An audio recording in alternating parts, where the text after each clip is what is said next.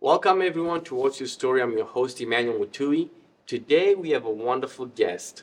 Honestly, I'm grateful how the Lord is connecting me with all kinds of people, and I'm just genuinely happy that our today's guest could make it to the set and just gets to share his story because he's one of those dudes that 5, 10 years down the line you're gonna be like, yeah, I know that guy. He's like this big time record executive, whatever titles he'll have. I'm just grateful I got him now when he's not charging for these interviews. But without further ado, Andrew Fredericks. Yeah. Welcome to the show. Yeah, thank you, Emmanuel. That's very flattering. Honestly, that's how things start. Because I know earlier we were talking about podcasts. I watched Lecrae's, I guess they did a podcast. I don't know if they're still doing it. And they were talking about how they started Rich Records like 20 years ago and whatever. And it was just humble beginnings. Just they had the record label and they'll pop up here, do shows, and they slowly grew to what they are now. Yeah, love those kinds of stories. But not meaning to do a plug like this at the beginning of the podcast, but one of my favorite podcasts is called How I Built This, if you've heard it. It's all of these stories of businesses, and you get to hear like the humble beginnings. So you got to take the first step somehow, and the second and the third. Yes, and you've definitely taken the first. And in the second and the third and the fourth, and one of these days you'll have a big record label producing all kinds of stuff, and it's gonna be amazing. And I'm just happy I met you at the beginning. Remember that. So we'll just start like we always do from the beginning. Where are you from? I am from Syracuse, New York. Okay. Wow. Yep. I never anticipated that answer. Yeah, not one of those Colorado Springs natives. Not at all. Grew up there, spent 18 years of my life there, and then Rochester, New York for my undergrad, and then Miami, Florida for my graduate work, and then moved out to Colorado Springs. Oh, nice. So when you were in Rochester, New York, Syracuse, New York, what did you want to be when you were? Yeah, well, first, let's see. Depends on how far back you go. When I was probably 3 years old, I wanted to be a dinosaur. Okay. And then I became 4 years old and I realized that was not possible. I'm just joking. Let's see. I wanted to be an NBA basketball player when I was, pretty young. Who was your favorite player? Kobe. Okay. I still have a little bitty number 8 jersey. Wow. Kobe. Oh my gosh. I wore that to school like every day in the 4th grade. Yeah. Yeah. Too bad I could not shoot or dribble or pass or at least anything, your heart wanted something. Yeah. And then I started to. So actually, one of my earliest goals was to be a professional trombone player.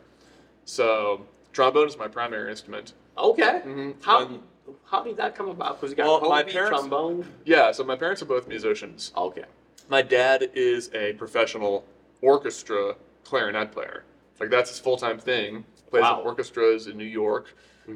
Is amazing. I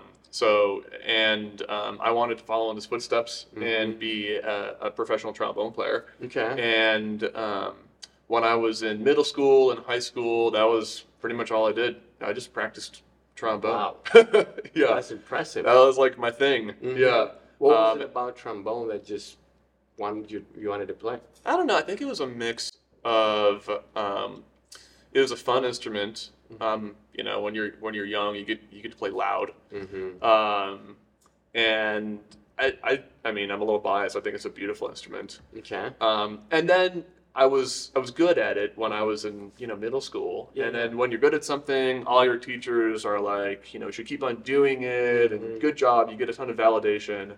And then it's this cyclical thing, so sort of ego feeds practicing, which feeds the positive validation. And before I knew it, I was like, I want to be the best at trombone. And there was a lot of pride and ego in that feeling for me. But speaking about the validation, was that something that attracted you into the instrument or music in general? Because your dad did this as a career. Oh yeah. Was that like, I need dad's validation in this choice? Oh yeah. It was it was everyone's validation.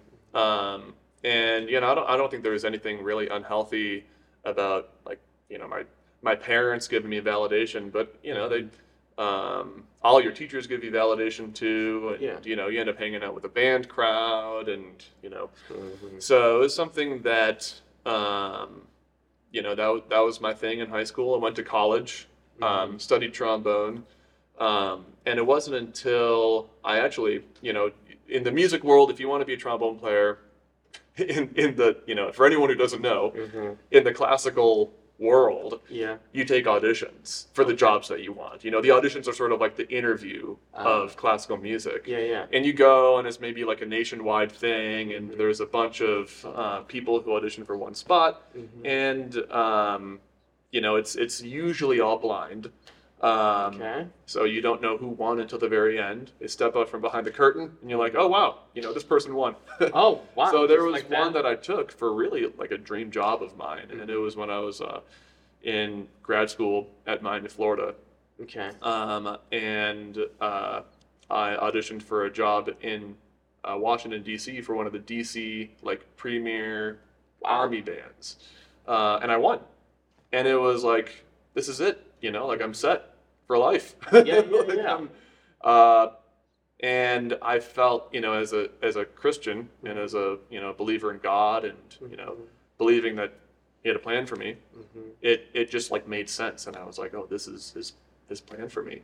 Wow. But then I got medically disqualified. So in the process, you take the audition, and if you win, then they give you the job. They're like, here's the job, but it's conditional on joining this branch of military. So then you have to join the branch of military, you have to take the test, you have to take medical, and then you have to go to basic training, and then you get to play in these premier bands. So it was in the medical portion that I got disqualified. So I have psoriasis, and that precludes you from joining the Army. That happened to me in the Army and the Air Force, and so I was sort of crushed at the time, and it was a period of a lot of confusion for me, because it was, I really felt like that was where God was guiding me. Like all the pieces lined up, and only in years following that, it's just made more and more sense that at least I'm very grateful that God hasn't guided me in that path. Really? That He's That's good. set my steps in a different direction. That is good. So let's but yeah, go. that's a little thing, where trombone is led in my life. I still play trombone. I'm playing trombone in our church service this coming Sunday. Wow. So I still play it every now and So then. you can make a career out of that? Some people can. Okay. Yeah. Yeah. So, wow, that's dope. So let's go back. In your younger days, when you're in high school, I kind of want to know your character. What kind of guy were you? Were you, because hearing you talk now and the conversations we've had, you're very entrepreneurial. And that is kind of piquing my interest. Is that something that's later in life, or was that always there? Yeah. That's something that I think was later in life. Okay. I don't really remember being very entrepreneurial when I was in high school. I mean, I was so consumed by practicing the trombone, very, and I think I had a lot of hard work and, work ethic, and, I was developing this, in order to do something for a long time, you develop some perseverance. Yeah. But yeah, I don't remember. I mean, when I was a little kid, I would always, get friends together from the neighborhood to play kickball games, but I don't think there was anything particularly entrepreneurial about that. It wasn't like making money or charging fees to play this kickball league in my backyard. Okay. But yeah, I don't think it wasn't until I got to college that I started trying to get people together, seeing, possibilities, like what could be, and starting to have more entrepreneurial ideas. And it wasn't driven with like the money factor. It was like, what can we create? Which is a big difference, which is good, because that means you're not going to screw people over. Like you're just in it for the art. Yeah. So in college, were you majoring in trombone? Is that a major? I was majoring in trombone performance. Yeah. Wow. At a music school in Rochester called Eastman School of Music. But yeah, that was my major. Okay. Yep. And so how long, was that a 4-year degree before Florida? 4-year degree. And then Then I went to Florida. Is that another 4-year degree? So I did a master's degree in trombone performance, and then a doctorate in trombone performance. So 5 more years at Miami in trombone. Yeah. Dude, you're blowing my mind. I didn't know you could do that. Yeah. Not many people realize that. But it's, the doctorate is like the terminal degree in music. And you usually get that if you want to teach trombone in some capacity, like at a university. And that was my goal for a long time. Okay. And I mean, I'd still be down to teach at a university. Yeah. But I think over time God has given me more of a passion for worship music. Yeah. And, really put trombone on the back burner. So I'm trying to understand. We have a PhD in trombone. Like, what classes are you taking? It's like, what? Yeah. Well, it's not a PhD. It's I don't want to, pretend like I'm like have a PhD. It's called a doctorate in musical arts. So there's a little bit of a difference, but you still write a big paper. Mm-hmm. And I wrote my big paper. So then really it's like 3 more years of school, but there's more freedom and there's more of an academic bent to it. And then you have a big like academic assignment at the end. So I wrote this big paper at the end, but I decided to focus on entrepreneurship. So I wrote my paper about how to teach entrepreneurship if you're like a college teacher. Yeah. And you have to do a really specific area. My area was brass professors, but a lot of the principles can apply. I was just interested in entrepreneurship. Yeah. Wow. I read a lot of things about entrepreneurship education, and that was fascinating. Yeah. But it was really like 3 more years and I loved it. I mean, it was so much fun. Like there were cool classes, like more of an academic bent. The paper actually was pretty fun. Yeah. But after a certain period of time for me, it was like, okay, I'm reading a lot about entrepreneurship. I need to just do it. Right.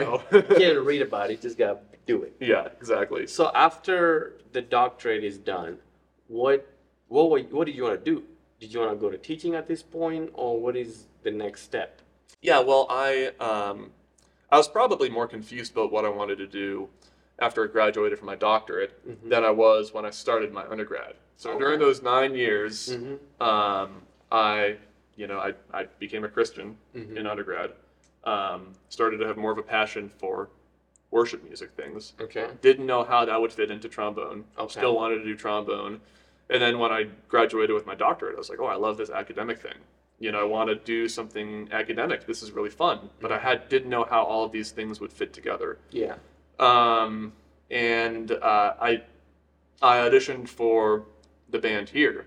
The military band, the Air Force Academy band, and I did win a position on trombone, but again, I got medically disqualified. Yeah.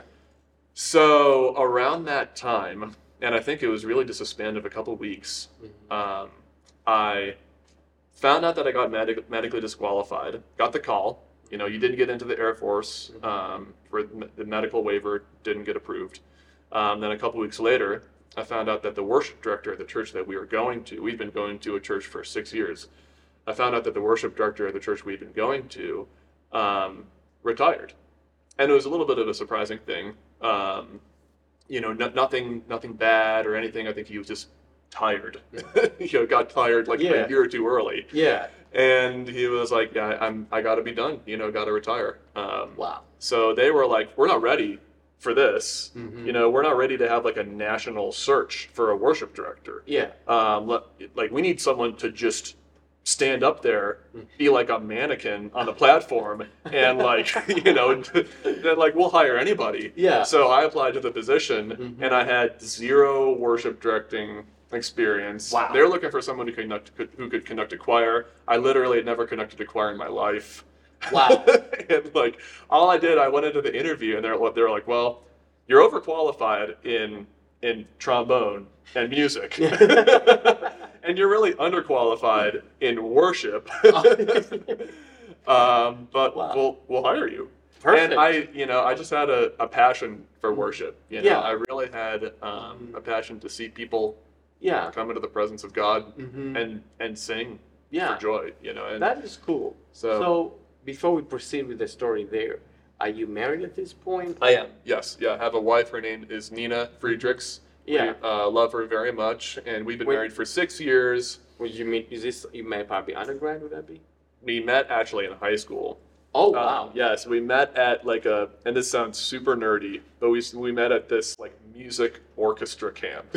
So it was in New York, and it was like with the Philadelphia Orchestra, like their summer home. They came up, and like it was, I don't know, like 4 weeks or so. You go basically band camp, right? I mean, it was orchestra camp, and we both did that the summer before our senior years of high school. We went to separate high schools. We decided to start dating. We started dating at that summer thing, but then we broke up halfway through senior year, and we went to the same undergrad for 4 years. Or not?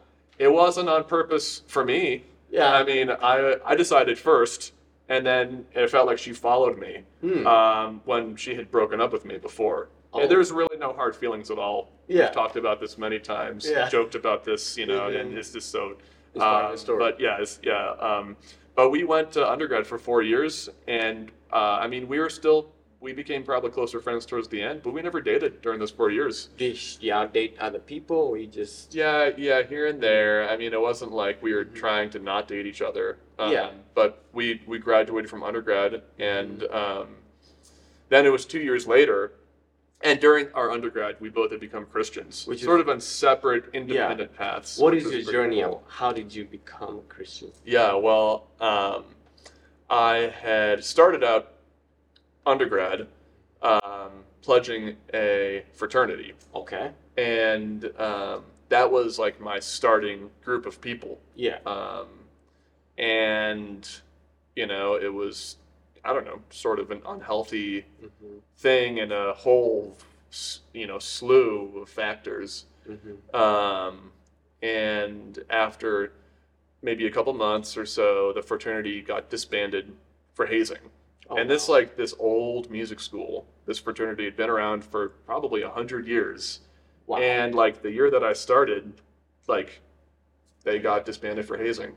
So it was surprising that something that was, I mean, that's just no need to get into that. Yeah. But so around that same time, there was someone who he was an older trombone player. And I mean, I was this young trombone player. Trombone was my life. If you were good at trombone, which many kids at this school were, I just like was in awe of these people. And this older trombone player invited me to a Bible study, and probably, I don't know, maybe I wanted to like not disappoint him or whatever, but I came to the Bible study, and I just had this feeling for the first time in my life, with maybe 4 or 5 other guys. We were sitting at this table, our Bibles were open, and I'd never had this feeling before. We opened up the Bibles, and it was like this light, shine into my heart. And I was very, I don't know, felt like there was a lot of darkness in my heart at that point in time. A lot of guilt, a lot of, loneliness. And it was this, starkest disparity of emotions, and I was like, there's something here in the goodness of this book. And I didn't really know what it was. I had, after that, he explained to me what the gospel message was. I was really thinking that I was good enough. The gospel message to me as a high schooler was, I'm gonna succeed. I'm gonna be good enough. As long as I'm better than kid A or kid B, I'll be fine. Yeah. And I felt that way until I got to college. Yeah. And then that just started to crumble away. And then the gospel message was, I'm as good as Jesus Christ because of the work that Jesus did on the cross. And that was something that I really, really needed to hear. And then after that, I mean, there were some amazing friends. I still keep in touch. I called one of my closest friends the other day. We chatted on the phone for a couple hours. One of my closest friends from undergrad from this, it was through this InterVarsity Christian Fellowship. So that's how I became a Christian. Wow. Nina had a very similar path. Yeah. But it was very independent of each other. I did not know what was going on in her life. She didn't know what was going on in my life. Then we graduated. And a couple of years after we graduated, we were both working the same summer job at this Christian sort of Christian retreat center in New York. Again, they had this orchestra that was playing, is accompanying like all of their weeks of chapel and whatnot.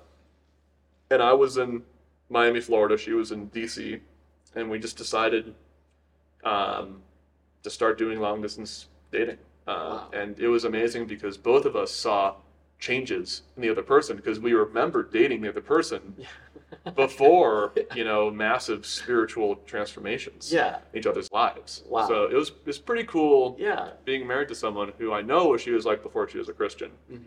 But there is, so much grace for each of us in what Jesus did. That's awesome. So let's come back now. You're a worship director at this church. Right. And you've never done it. Right. How was that experience? Honestly, it was a lot of fun. Yeah? Yeah. I mean, it was like getting thrown into the deep end and like, hey, figure out how to swim. But it was maybe a life goal. Yeah, it was fun. And I loved, like, I had to learn how to conduct a choir. Oh, yeah? Having never done that before. I had to learn how to, like, lead a contemporary group, having never done that before. Nice. And I had this idea, I wanted to combine everything together because we had never, we had this contemporary group, we had this orchestra, we had, had all these players of different, abilities. So I did this evening, we called it Hymns and Harmonies. And it were these old hymns, but arranged in fresh ways with this little like chamber orchestra and a contemporary band. And so I really hit the ground running, and I was really energized by the challenge. Yeah, by the challenge. Yeah. And that was really fun. And then that Christmas, they do a big Christmas concert every year, and it was sort of like, well, you're doing it this year. You have to conduct these like Handel Messiah numbers and like an orchestra and choir, and I mean, it was fun. It was just fun to like learn while you're doing it. Yeah, and, which is for a person like you, that's probably exhilarating. So how long did you do that? I did that for 1.5 years, and then they had a nationwide search. They hired someone who I now work with. His name is Greg Hill. Okay. A phenomenal guy.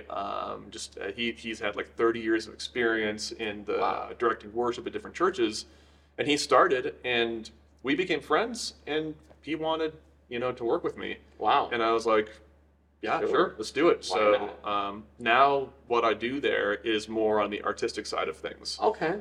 So I focus more on doing arrangements for the different ensembles, the songwriting. Yeah. Or nice. How can we, because we have like over 100 people in the worship ministry, like volunteers. So there's a lot of talent, but from a lot of different backgrounds. So it's like, okay, this person plays guitar, this person plays violin, this person plays flute, this person plays banjo. How do we get all of them to like lead worship on a Sunday? And when we can do that with artistry, that ends up being pretty cool. And I think something that makes Village 7 unique in a lot of ways. That is cool. So, is that still your main job? Yeah. Okay. Yeah. So Nice. I work 30 hours a week there. I do some other things on the side, including Tapestry. Yeah. So I didn't want, when I started that job, I didn't want it to be a full-time thing, because I knew that I wanted something. I hadn't started Tapestry yet, but I knew that it was sort of in the works, and I wanted to have some free time for that. So let's go into Tapestry. Because everything God gives us, He gives us a seed first. And kind of like the parable of the talents, some people take that seed and do something with it. Some people go and bury it. How did the idea come? Oh, yeah. So I would have to go back to undergrad. Okay. So when I became a Christian, I was a freshman, and it wasn't until my junior or senior year, I think it was the end of my junior year, we were at this leadership sort of retreat with our InterVarsity chapter. And I remember there were it was a bunch of InterVarsity chapters from all around the Northeast, and everyone was getting together and worshiping. And there were these people who, all these college students who were just hungry for, for Jesus, Yeah. for worship, for the joy and worship, and it was so evident in the times of worship that we had. Yeah. I mean, I remember Revelation Song was big at that time, and we did Revelation Song like 10 times during the course of those like 4 or 5 days. I mean, it was like, but no one got tired of Revelation Song. It was like every time we did it, it just, people worshipped even harder, Wow. And then one time, we were supposed to go back and spend time with our chapter alone and sort of discuss something. But we felt like we wanted to keep on worshiping to Revelation Song. It was like, you'd think that Revelation Song would get old. Mhm. But I mean, it was like maybe 20 of us in a room. There was a guy playing guitar, and like, I'd never experienced this before, but there were like, we were like bowing, like literally bowing down on the floor. Because we were so, I don't know. I mean, and that was probably the most joy that my heart has ever felt, especially up until that point in time. And it was like you would think that someone bowing on the floor is, not joyful. Yeah. But my heart was just getting flooded with joy. Yeah. And, it was like that verse in Psalm 16, like, in your presence there is fullness of joy. That was so true for us in that moment. And I was like, man, worship is good because God is good, and you get to experience God in worship. And everything should be worship. Everything that we do should be worship. Yeah. But, when you read the Bible, that should be worship. When you go out and talk to somebody else, that should be worship. But when we're singing, that's this special opportunity that God gives us. Yeah. And I was like, I want to devote I've been spending a lot of time working on music. I want to devote my musical expertise to this. And I didn't really know how, but I would say that was when the seed first was planted for me. And after that, I had a series of ideas. I was like, well, I want to start this, or I want to start that. And one of them was, I remember standing there in our InterVarsity chapter, and we were all singing, and it was like, it was a music school, right? So there was a cello player over here, and there's a trumpet player over here, and a drum set player over here, and I was like, man, what if all of these students were using the thing that they're practicing 5 hours a day? Like, they're in the practice rooms 5 hours a day, and then they're singing, which is biblical to sing, to use your voice to sing. But what if they were using the things that they're spending the most time on to worship God together? So I decided to get everyone together and do these like worship. We just worship with our primary instrument once a week, and then we would do these worship nights out in Rochester, New York. And that was probably the first thing where I was like, it's I sort of saw a vision for something. And an opportunity or whatever, and I acted on it with a friend, and it was like, this is really cool when that happens. Yeah. And that lit a fire for something that was like, I want to start something in worship music, business related, entrepreneurial related. Just didn't really know exactly what that would be. Yeah. And over time, some different ideas. I remember going on a walk with my wife one time, and I was like, what if we did this festival in Colorado Springs, and each church, there would be different churches. They'd have a set, and then at the end, there would be a set where all of the churches would worship together, like different people from the different churches.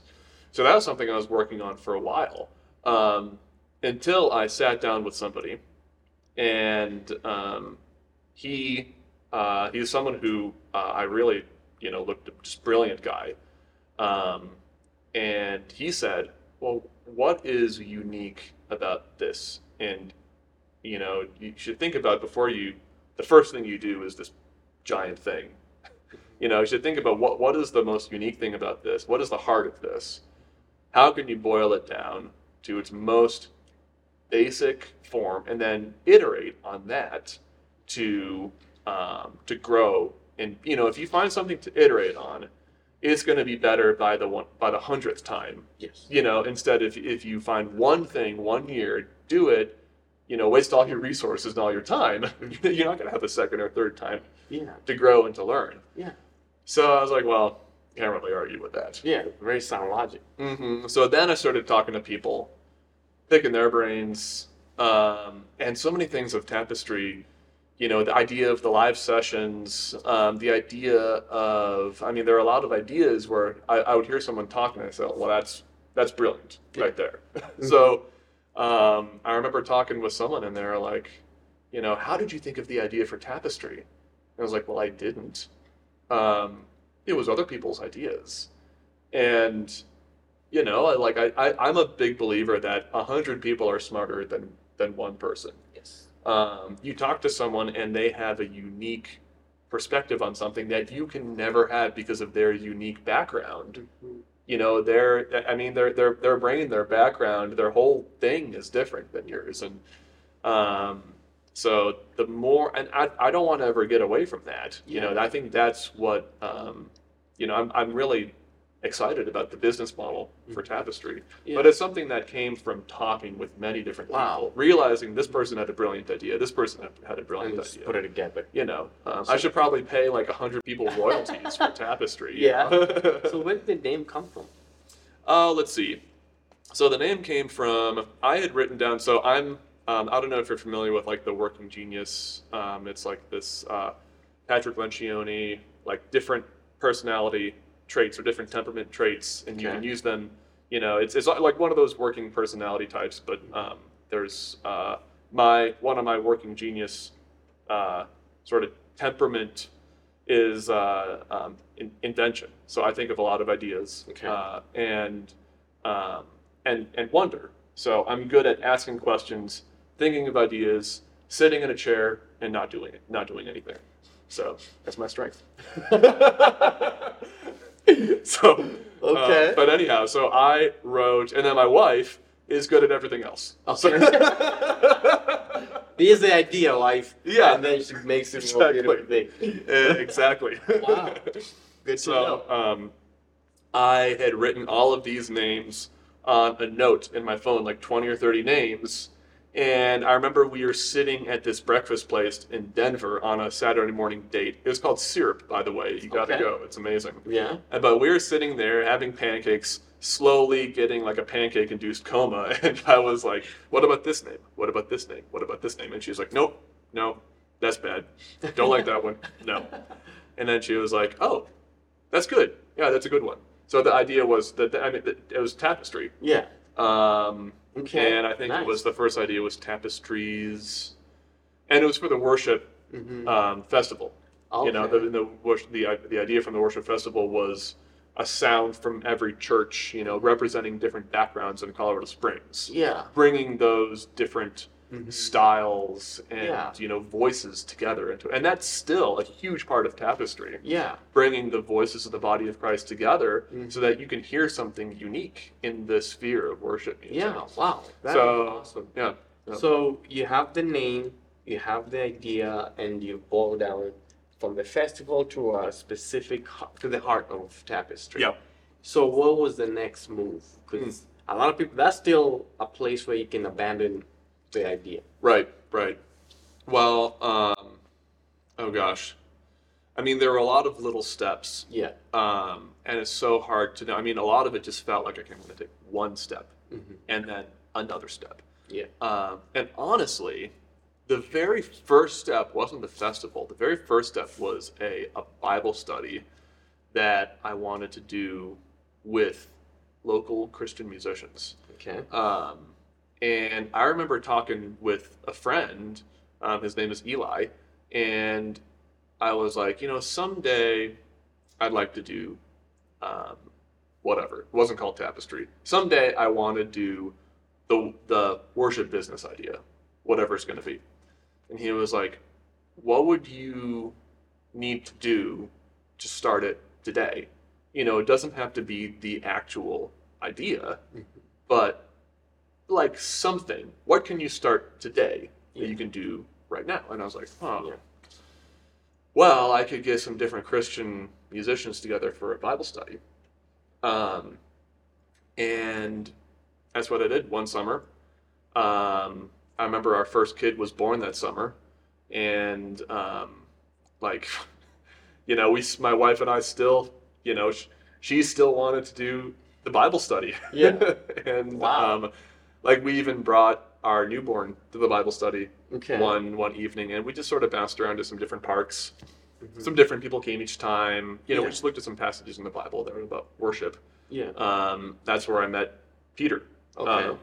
Peter Schmidt, Mhm. and then it was over, and it was like, okay, we did the first step happened. I would Yeah. say that was the first step. Okay. And then the second step was, starting to get some people together for this worship festival idea, and then pivoting to Tapestry as it is right now, which Yeah. is a curated platform of worship music from a variety of different backgrounds Okay.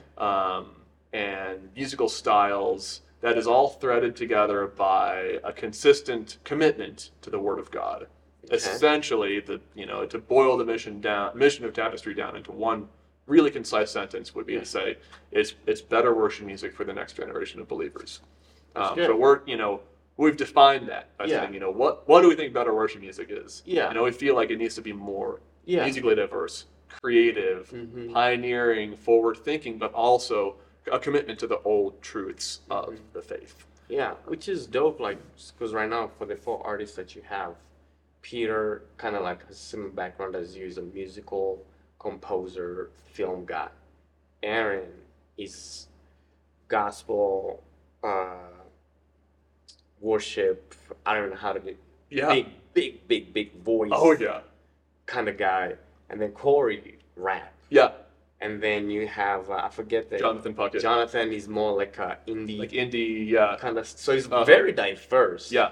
And that you could because whenever I think about Tapestry, I'm thinking about like a woven kind of thing, Mhm. and you can see like the different people that you have right now, very different, and at least I know two of the four very word focused. Mm. I mean, I lived with one of them, so I know very well. Like, it's very word focused, which is dope. I'm excited to see what God is gonna do. So my next question, and it's kind of as we come here to an end. I know the vision is the festival, but you guys have pivoted. How do you see now? How are you gonna get from where you are now to there? I mean, I know the vision is probably clear right now, but for the people who are like, Right. what is next? Mhm. How would you say? Yeah. So I'd say now the festival is the strategy, not the vision. Okay. Yeah. So the vision is, there, and I would say some of those things are strategy. The vision is to see, and this is our statement, the entire body of Christ, especially the next generation of believers, Yeah. worship God with music that A, they love, and B, is filled with the truth of the Bible. Yeah. So for me, what does that look like? What's an example of that? And I mean, one of the most gospel saturated worship songs that at least we sing at my church is called "In Christ Alone" Oh yeah. by Keith and Kristen Getty. Like everyone knows that song. Mhm. Like the gospel is so woven into that song, Mhm. but it's not a hip hop song. No. It's not an EDM song. It's not an indie singer songwriter or whatever. It's not in the kind of music that I think is going to resonate with someone who's 18-year-old right now. Yeah. True. And it's still a beautiful song. Mhm. And I'm not saying that there aren't, tons of 18-year-olds that are really worshiping God with it. Mhm. But what I want to see with Tapestry, the vision for Tapestry, is to see a rap song with the same, in Christ Alone, if it was a rap song, or in Christ Alone, if it was a gospel or R&B or EDM or indie song.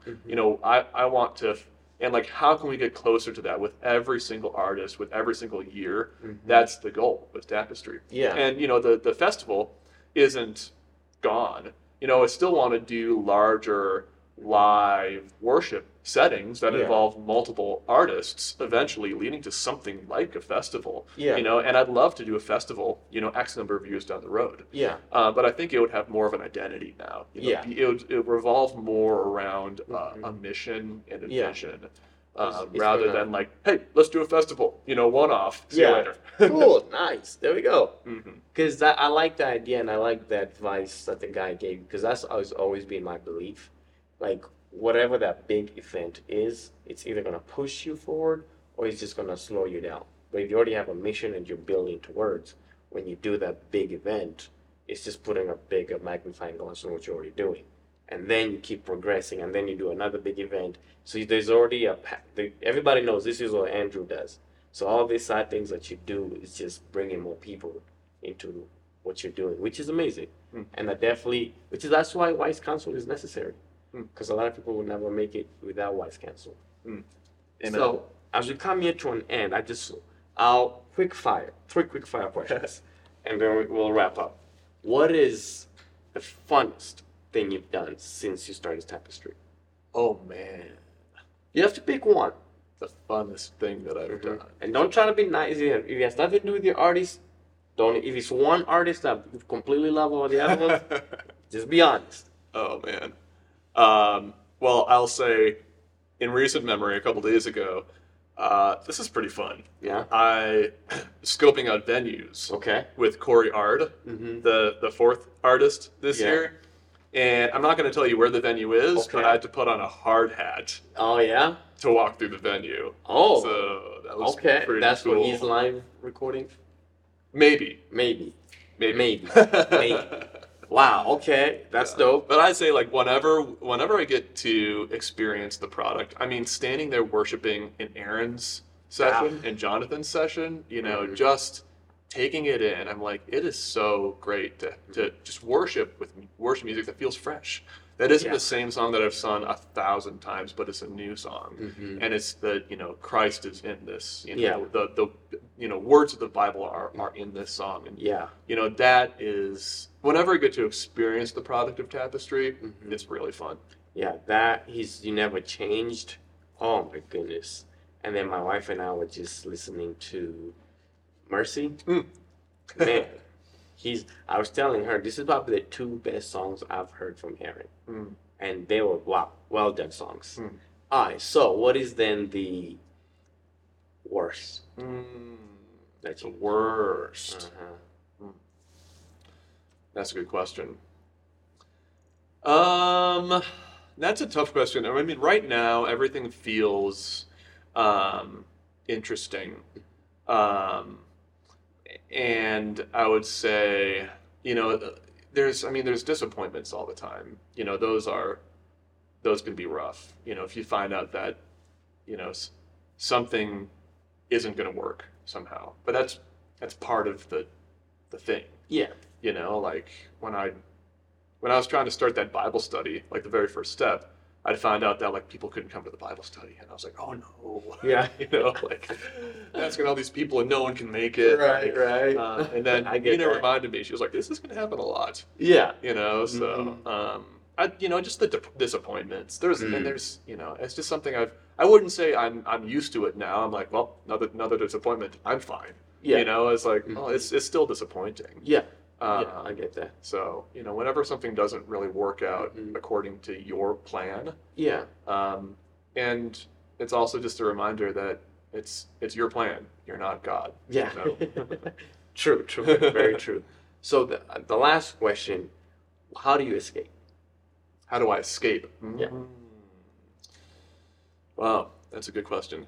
I would say right now I probably escape in jury is out if this is healthy or not, but it's football season, and I'm in a couple different fantasy football leagues, and I know more than all my friends about football right now. Oh yeah. So, but I talk about podcasts. I listen to a lot of fantasy football podcasts. Okay.